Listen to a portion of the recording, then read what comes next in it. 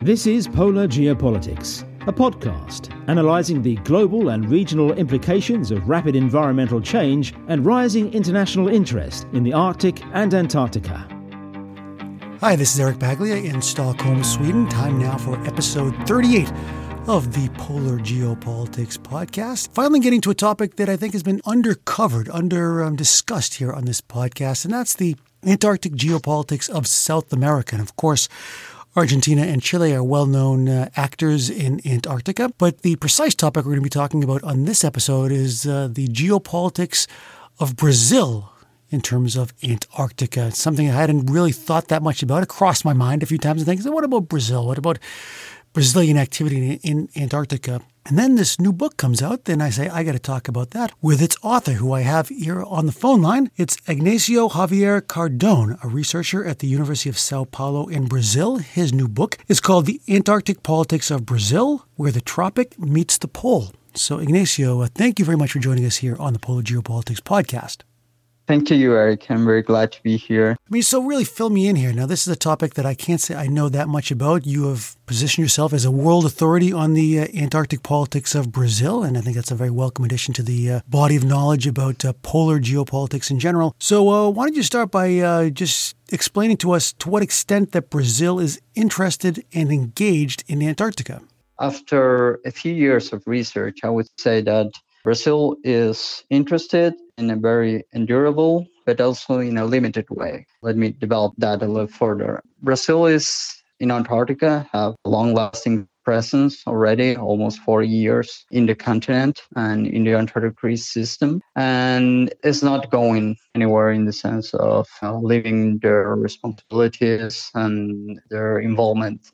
But also, I don't see them changing their role in any significant way, as they are really interested in Antarctica. They are involved and engaged. Okay, that's interesting, because when you speak of Brazil, some years ago there was talk about the idea of the BRICS countries, Brazil, Russia, India, China, and South Africa.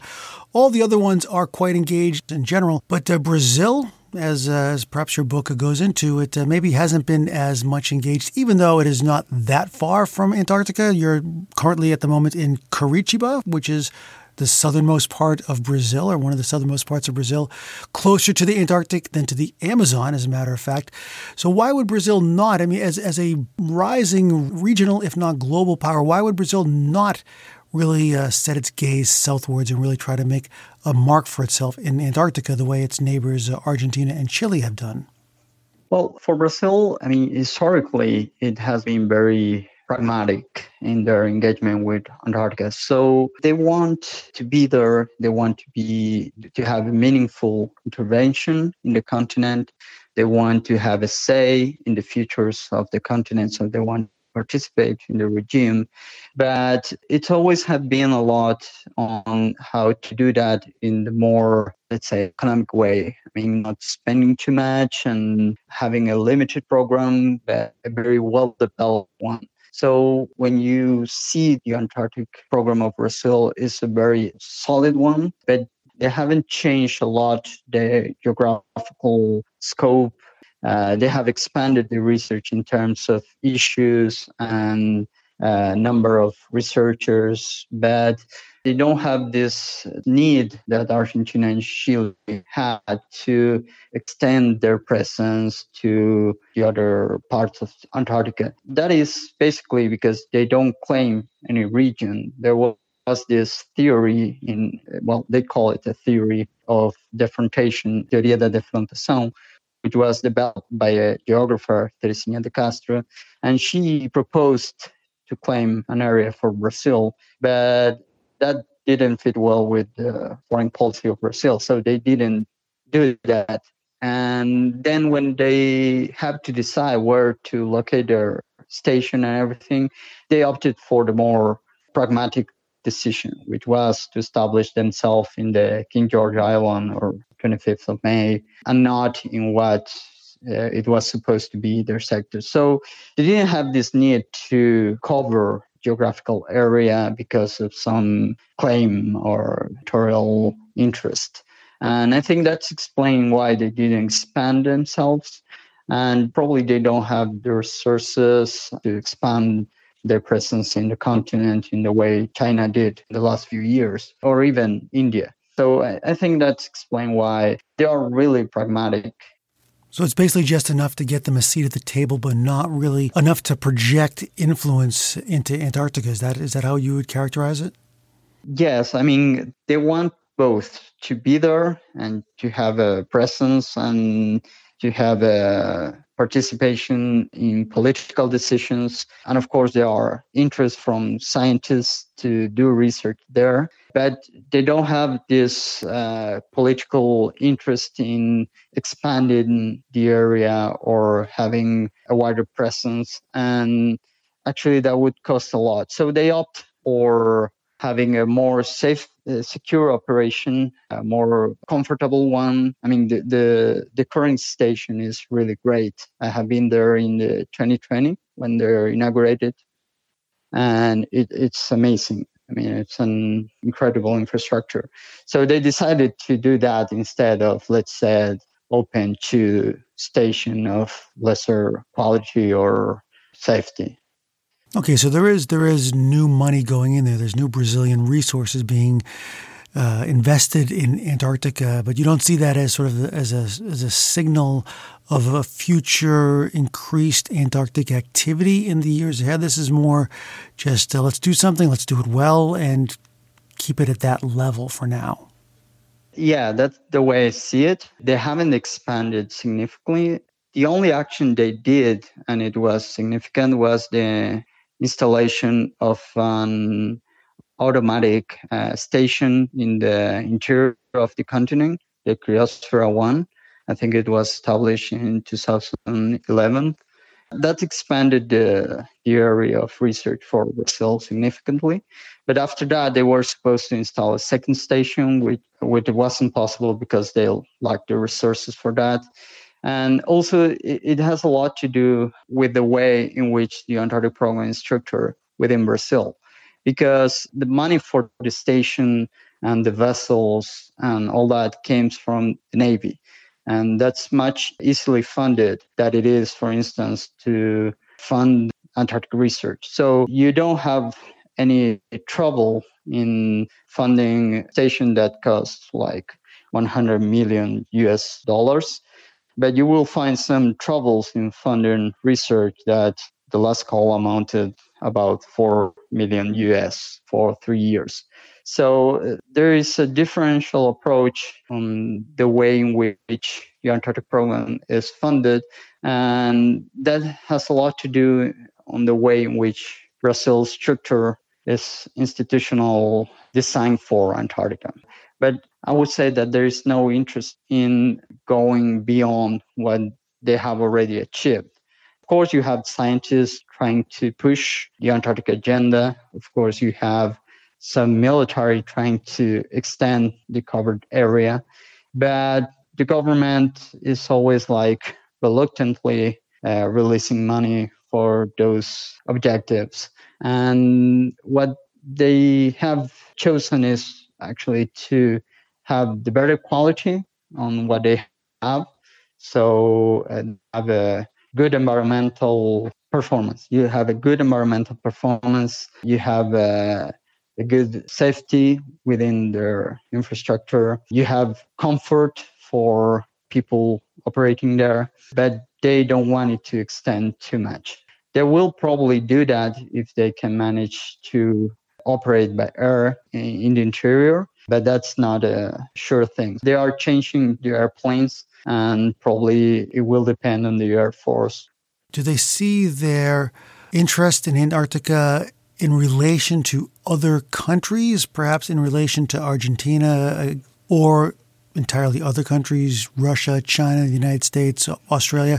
Or do they purely see it as what can Brazil get out of it, whether it's prestige or some sort of scientific advances as being a part of their agenda in Antarctica? Or is there other factors that kind of go into their calculations when they're deciding whether we're going to put money into a scientific station or a scientific research program or some sort of vessel or aircraft, et cetera?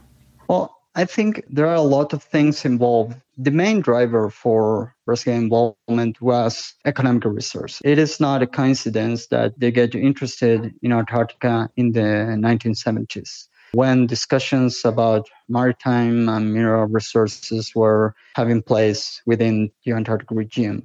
So actually, Brazil get interested in Antarctica because that was being discussed. You can see that in the way they designed their first policy for Antarctica. It was explicit at that time. And then it evolved in a way that includes the environmental concerns, but again, linked with their economic interests. Because right now, when they justify their involvement in Antarctica, you will see a narrative that says that Antarctica is important because what happens there could have effects in their main economic activity, which is agriculture. And of course, there's always this idea that at some point, Antarctic natural resources are going to be exploited.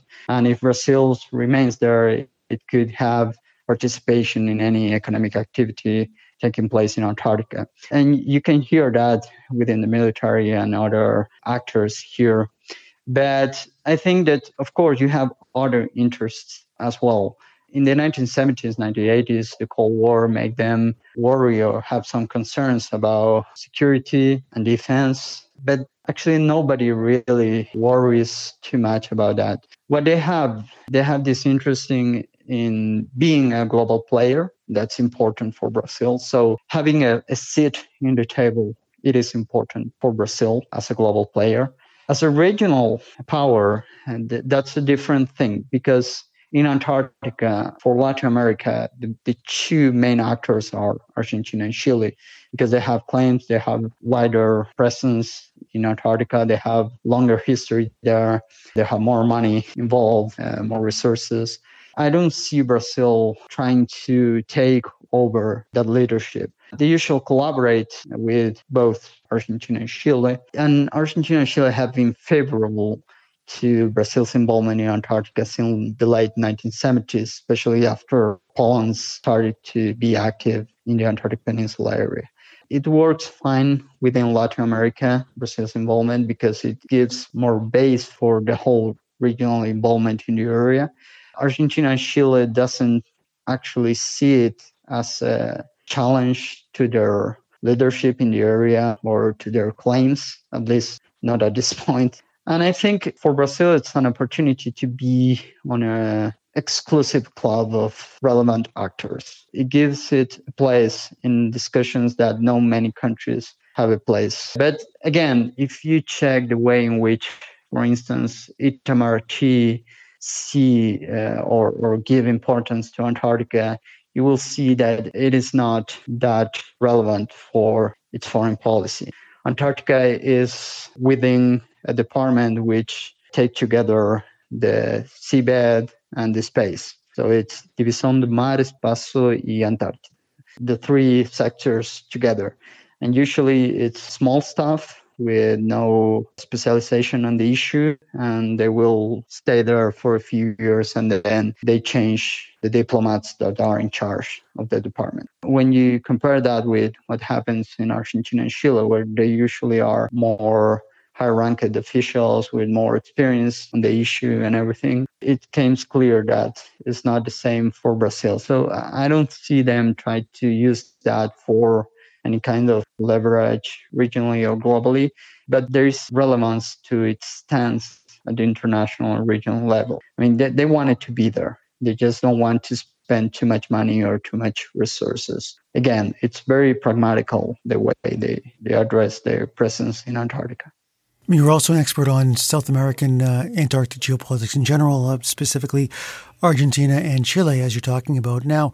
I mean, do you see there as being a certain common perspective between these three major South American countries and their activities in Antarctica, with perhaps Brazil being the junior partner and, as you mentioned, the other two to some extent welcoming Brazil's presence? Is it maybe that bolsters their own position, their own status, their own negotiating position when it comes to dealing with other Antarctic players such as the UK or Russia or China or the United States? Is there, you would say then, a common South American perspective on Antarctic geopolitics? Yeah, I won't say there is a common perspective in the sense that Argentina and Chile have claims that the other ones doesn't share. That's a significant difference. But at the same time, as claims are frozen because of the Antarctic Treaty, and the treaty ensures that other things are prioritized, they have aligned their aims or objectives in a really, really important way. Argentina and Chile have started to be aligned with Brazil since the early 1980s within the Antarctic regime. I mean, especially after the failure of the mineral agreement, the CRAMRA, Argentina, Brazil, Chile, Uruguay, Peru, and Ecuador started to act together in many, many instances. From the 1990, if I'm not wrong, you have the RAPAL, Meeting of Administrators of Latin American Antarctic Programs, which is parallel with the General Meeting of Antarctic Administrators, and try to coordinate logistics, not in a political way, but it's a first institutionalization of some form of coordination between the programs. So they have a lot of common objectives and positions. They share a lot of infrastructure. So it works in many ways as a regional policy towards Antarctica. Also, you have Venezuela and Colombia starting to be engaged in Antarctica as well. So yeah, I would say that Brazil have aligned with Argentina and Chile in many ways. They are really well integrated in many ways. They collaborate a lot, but it's not exclusive for Latin America. Just because we are nearby and we have a similar culture, we have a lot of interchanges in other areas like the military or scientists. I would say that we share some view in many, many things, not all, of course, but in many things we share a common view here in Latin America regarding Antarctica. What are the biggest issues for the South American countries in Antarctica at the moment? I mean, here I'm speaking from a Swedish perspective up here in the northern polar region in the Arctic. Climate change, of course, dominates the debate. Energy resources, which are more or less off the table in the southern polar region. But what are the main issues that come to light when you're talking about the Antarctic from the perspective of Chile, of Argentina, of Brazil, and some of the other South American countries? What are they most concerned with? And is there any areas of conflict with some of the other interested parties in Antarctica? One of the main issues is actually the environmental impact of climate change in South America, because any significant change in Antarctica could have important impacts in the ecological balance of the maritime and continental space of South America. So there's a lot of concerns on how that could play. Latin America has been always interested on what happened in Antarctica from an environmental perspective. That's what's explained why Argentina and Chile promoted the Article 5 of the nuclear ban in Antarctica, and they were in favor of a total ban of mineration during the Madrid Protocol negotiation. There is also concerns on how to contain some potential challenges to the Antarctic Treaty as a regime, because the Antarctic Treaty established a delicate political balance that endured for so many years. And in many ways, climate change could challenge that. And if that happens, there is no certainty on what way it could go. And that could be a concern for South America, which could be affected any activity in Antarctica. So I would say that both the maintenance of political balance and the ecological balance are concerns for South America right now in the Antarctic. Is there any areas and the fisheries, of course, yeah. This might be a stupid question, but do any of these South American countries, as far as you know, have any interest in the Arctic at this point? Or is their attention fully focused on Antarctica and the Arctic is just too far away and out of their range of perceived interests? Or is there some sort of bipolar outlook in any of these countries? For Argentina and Chile, I would say that would be contradictory because it would be a contradiction because they usually are against the involvement of northern countries in Antarctica. So it would not be coherent to be involved in the Arctic. And there are, of course, budgetary limitations. Now, you said something in passing there that caught my attention. I'd like you to perhaps expand upon a bit, where you said that the Latin American countries are against the involvement of Northern Hemisphere countries in the Antarctic. Perhaps you could say more about that. How is that manifest? What are the sort of the historical roots of that? And is this something that is sort of an active situation, or is this just sort of a long-running grudge that is not really going to develop any further?